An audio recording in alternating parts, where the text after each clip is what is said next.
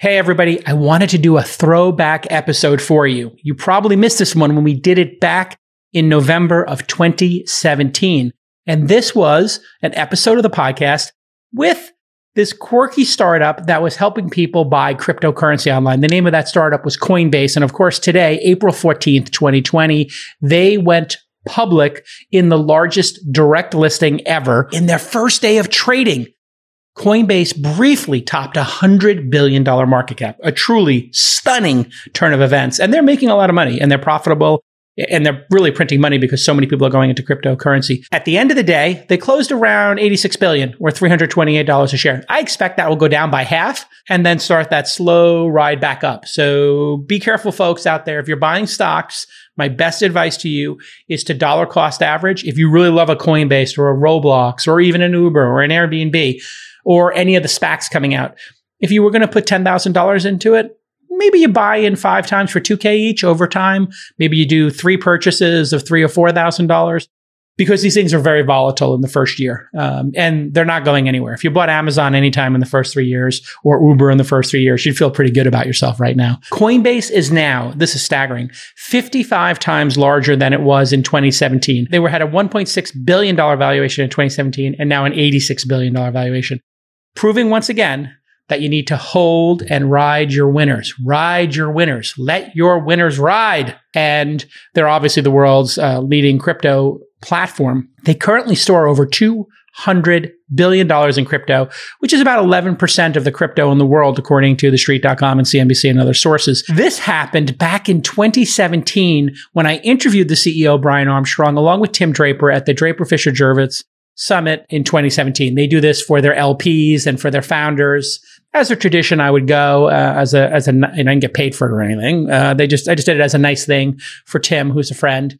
And I interviewed him. And it's really interesting because this was during the peak of the ICO craze. And I was livid at this time watching all of these scams happen. And I said to myself, crypto was this really interesting early project. It went through the scam period. I wonder what's going to come out the other side. I wonder if there's an Amazon or a Google inside of the crypto space. And it turns out we might, it's still a long way to go. Coinbase might actually be the Google of crypto or the Amazon, if you will. In other words, the big winner in that space. I didn't feature Tim Draper in this, but you might hear him chime in once or twice. We wanted to focus on Brian, obviously. And you can listen to the full episode if you like. It's episode number 779. You can just search for This Week in Startups, episode 779, and you'll find it in the Google. And the link is in the description as well. Let's do a little bit of context here. Again, this is a throwback episode to 2017, 3.5 years ago. At that time, Bitcoin was about $8,000, $150 billion market cap.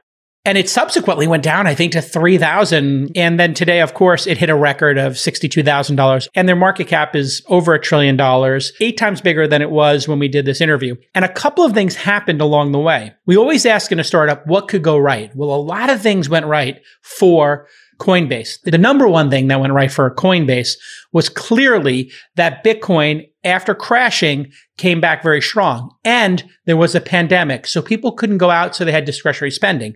Then Trump and Biden decided to dump stimulus and free money on Americans. So they had nothing to do, no sports to bet on, and they started making investments in stocks. And we saw the stonk movement, the meme stocks like GameStop and AMC. And then we also saw cryptocurrency and all kinds of wild behavior. Nobody could anticipate the pandemic would happen and that the pandemic would result in stimulus and then that stimulus would wind up going into cryptocurrency and that after crashing down to $3,000, it would rocket back up or that Elon Musk would buy $1 billion worth of crypto or whatever he bought. So, during this interview, Armstrong showed incredible foresight because he really thought there were a lot of dangers to the ICO bubble. He even mentioned that he was expecting the SEC enforcement around ICOs and a crypto correction. He was right about both of those things. Pretty smart cat. He was actually very accurate about the strong security that the blockchain has and that hackers haven't compromised the Bitcoin network. Maybe on the nodes on the end, they hack your password, but it's not like the servers that make up this distributed system or the blockchain have been, to date, crushed by hackers. And that says something with all the money that's at stake. The fact that it hasn't been actually compromised is just bizarre. it's such a big target. And it speaks to the brilliance of the architecture of Bitcoin. And as I know we're all getting really excited about what we're seeing today, the market will correct at some point, and then we will have another correction in all likelihood. And we'll see if Bitcoin goes back down to 3,000 or 5,000, what happens to Coinbase. I think Coinbase, because they support other cryptocurrencies, they could weather, I think, another storm like this because people seem to hodl and people like to hold on to their crypto. They don't like to let it go. We also talk about Ethereum's potential as a scalable, transactionable currency, which also is true. Ethereum has become the standard currency for storing and trading NFTs. So Brian really is a smart cat. So go ahead and tweet about this episode. We cut it down. It's a short one, but you're going to love it and enjoy. And congratulations to the Coinbase team. Congratulations to friend of the show, Gary Tan, my friend Fred Wilson, and even congratulations to Andreessen Horowitz, my frenemies in the industry. My frenemies over at Andreessen Horowitz did okay today. And I'm actually happy for them because you know what? Capitalism is great. All this money gets made. All these employees get rich. All these investors get rich. And the first thing they do, they go invest in other companies and become angel investors. So congratulations to everybody on the Coinbase team. I know it's been a rough and rocky journey, and it's not easy to make the chaos of cryptocurrency into something trustworthy, and you did it. So congratulations. Let's get to the episode.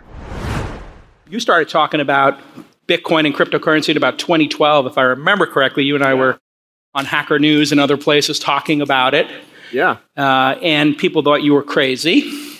You leaned into it. And your first project, if I remember correctly, was you wanted people to watch a video and get paid a fraction of a Bitcoin to watch the video. Wasn't this your first little stab at how cryptocurrency might touch the public? Well, there was a lot of people in the early days that I wanted to get involved in digital currency because everybody did think I was crazy. And so I was just going around talking to anybody who would listen. And if they could do it on a video or in person or anything like that, I would send them a tiny bit of Bitcoin. And I probably sent tenths of a Bitcoin to hundreds of people, which later have come back to me and been like, wow, this is a ton of money. So. Yeah. You got to get, when you're in early stages, you got to get out there and hustle and get traction any way you can. That idea, if that existed today, I was just thinking, this could be a revolutionary idea if people on YouTube were getting paid for their attention to some extent. And in fact, people are saying the next Facebook will be a cryptocurrency-based Facebook. Do you believe that? Well, I'm not sure if it'll entirely replace Facebook, but I do love this idea that all user-generated content today has basically been incentivized by things like upvotes or like buttons or stars or followers. Or you could think of it as karma. Or dopamine. Dopamine addiction, yeah. I mean, even Wikipedia, right, is just people collaborating via karma. And so most of internet innovation has happened because of that, using that mechanism. And now a lot of internet innovation can probably happen with real monetary value being transferred. Every upvote on Reddit could be a bit of monetary value. And you could have people actually earning a living on Reddit all day long, moderating or submitting comment or answering questions. So that is a pretty exciting trend that could happen. Tell me, with Coinbase, and there's a lot of coins now. We got CoinList, Coinbase, and everybody's using the coin term. Yeah. You started this before the ICO craze. Now, I've been studying this, and I'm an angel investor, and I interview people, and I met the Tezos people and a bunch of different of these ICOs, and I thought, wow, these are people who are doing their first startup largely, in some cases. They've not written any lines of code. They have written a white paper. It's sometimes over 10 pages long. They're wonderful to read. Should we be giving those people over tens of millions to hundreds of millions of dollars, people without track records, with a white paper? Mm-hmm. And do you have a fear watching all these transactions occur that this ICO thing could wind up blowing up in the laps of everybody in the crypto community and then tarnishing it? Mm-hmm.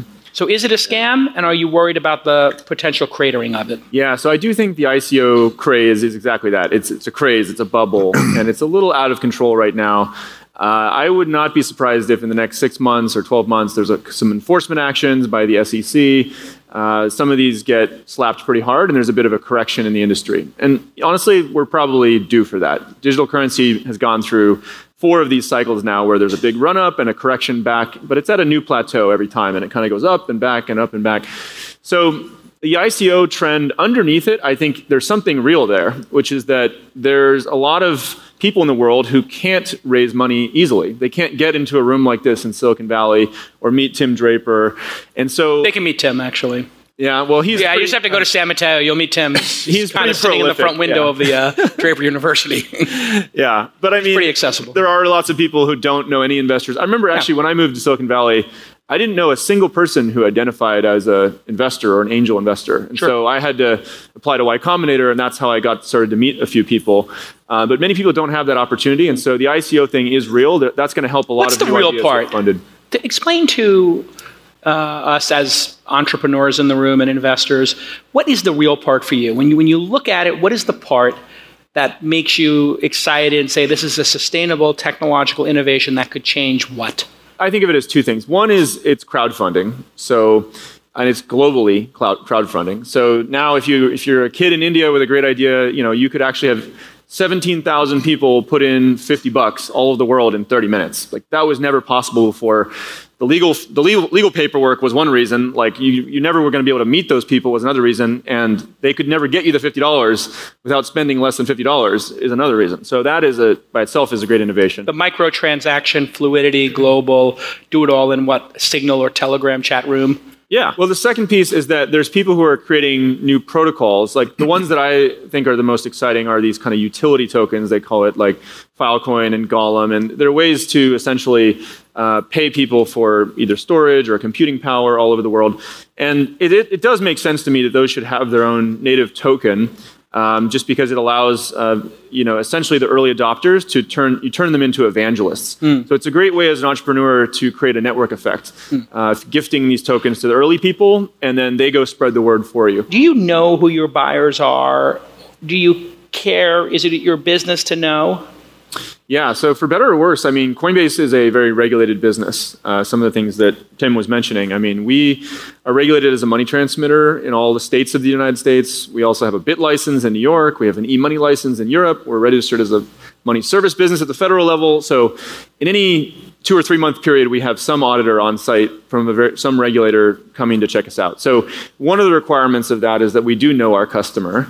And so people are not anonymous on Coinbase. And the way I think of this is that exchanges like Coinbase, where you can convert fiat currency or local currency into and out of digital currency, those are going to be regulated. But the crypto to crypto world, that's where people are largely operating unregulated today. Kind of like, you can imagine. Which is where the ICOs live. Yeah. Crypto to crypto. So that's just peer to peer. It's like Kazaa. It's like Napster. Yeah. It's actually even less like those because those had a central company or a brand publishing it. It would be more like Nutella, I guess, back in the day where it was just an open source project. Anybody could make a client or a server. Yeah. It's like SMTP underlying email or TCP IP underlying the internet or something like that. How much of Bitcoin surge in price could be attributed potentially to manipulation, Brian? I mean, I think of those as having short-term effects. So in any given week or something, you might see something being manipulated on one exchange or something like that. Yeah. But the beauty of it is that Bitcoin is so big now. It's well over 100 billion market cap. So there's fewer and fewer people who can try to move the whole market, right? And as Tim pointed out with this example with Bitcoin Cash, the minute you try to do it, there's another contingent who wants to fight you the other direction. And so we have a maturing market on our hands.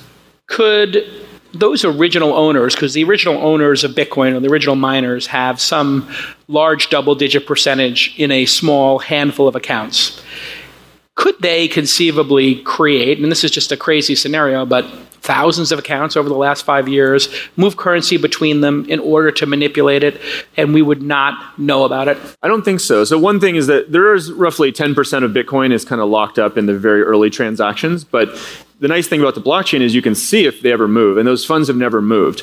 So they definitely aren't using it to manipulate the market, but the question is, does anybody still control the keys to those? My guess is no, because they would have moved by now. It's an incredible amount of money, and I'm sure the very first computer they were using to do development work on Bitcoin, they would have moved the key at some point.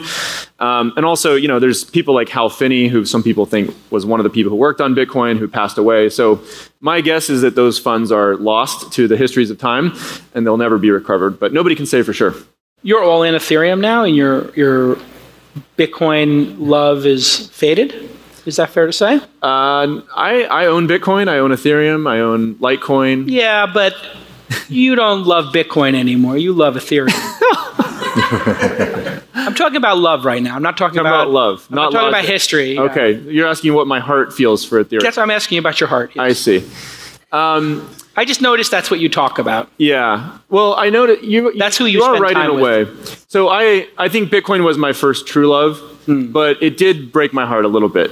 Go ahead, tell us how. Yeah. Well, so the reason why I got really passionate about Bitcoin and digital currency is that I want the world to have an open financial system. So kind of like the internet, this global thing where all payments are fast, cheap, and instant and global, and it'll bring about all this innovation and great things in the world. And Bitcoin, ended up not scaling to be that. Right now, it's ending up being a little bit more like digital gold. So people are using it to kind of flee in times of uncertainty, or to hold large amounts of it. But the transactions are too expensive on Bitcoin right now. And so what we're seeing is I thought it was free. No, the miner fees are increasing. Yes. So there was a scalability. Explain that to people in the audience who may not understand this concept, because the public perception is, Bitcoin transactions are free. Explain the cost of a transaction fee and the miner clearing it. Yeah, so there is an incentive that goes to the people who are keeping the network secure. These are the Bitcoin miners that are building out these data centers, or stealing electricity in some cases. They house the ledgers and they do the processing power. Yeah. So it's the people running the servers all over the world that are interconnected on this decentralized network. So I believe you could actually operate this even at Visa scale for maybe 2 to 3 orders of magnitude less than Visa is charging today. So it could be something on the order of 1 cent US or less to send every payment in the world. But per payment? Yeah. Not for all the payments. Yeah. Per payment. Yeah. And so that's where we need to get. Bitcoin right now only can do about 3 to 5 transactions a second. Visa does about 4,000 a second. So we've got a couple orders of magnitude to go. But I think other networks like Bitcoin Cash or Ethereum are all working on this. And so that vision is going to be realized, but it was a little frustrating to not see the original Bitcoin get there. So the scalability on Ethereum is today better than Bitcoin. It's actually doing about double the number of transactions per day as Bitcoin already. And their scaling plans, their roadmap, in my view, is much better. Raise your hand if you've considered an ICO. All right, so 1/3 of the entrepreneurs have considered an IPO. I've got an answer. Go ahead, let's hear Brian's answer. Take a swing at this. I think if it's legal, they maybe they should. Okay, so talk to your attorneys. And it's a little unclear at the moment, right? So I think this is what I would do. If I was Explain the unclear part.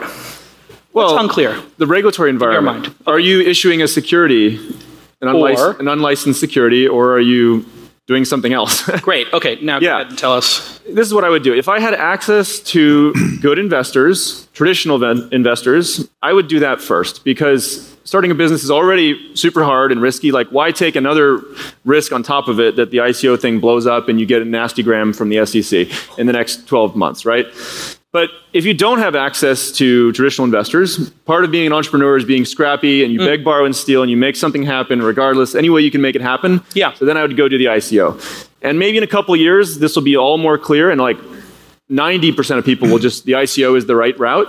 But right now today, I'd go with traditional investors if you have access to it. This does seem to be, to me, Brian, one of the fundamental shifts that people are not paying attention to, which is if there is an inherent value to the coin or the open source project, let's say, a developer working at Google making $250,000 a year, if they were to buy, a position of $10,000 in a coin and then work on it, and it were to accelerate, there would be an opportunity for them to work on an open source project and make much more money contributing as they go.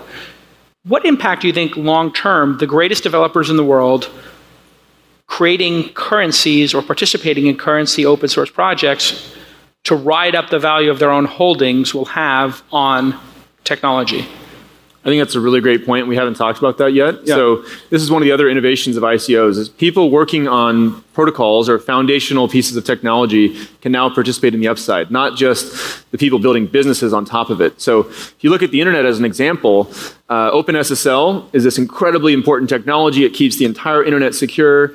I think there was something like 3 or 5 maintainers of this protocol. And when the Heartbleed bug came out, It was like this messy code base nobody looked at, and like the entire foundation of the internet is running on this thing. So Google and a few companies like that have been really kind of essentially donating engineering time to work on these fundamental protocols so they don't collapse. But the Ethereum and digital currency and ICO thing totally flips that on its head, because if you are working on protocols, you can now participate massively in the upside. So I think it's a huge boon for open source. I would agree with that. 10 years from now, what will the price of Bitcoin be? I'll take the under or the over. I'm going to have a simpler answer. $100,000 Bitcoin. $100,000 Bitcoin. Yeah. Take the under. All right. I'll take the under.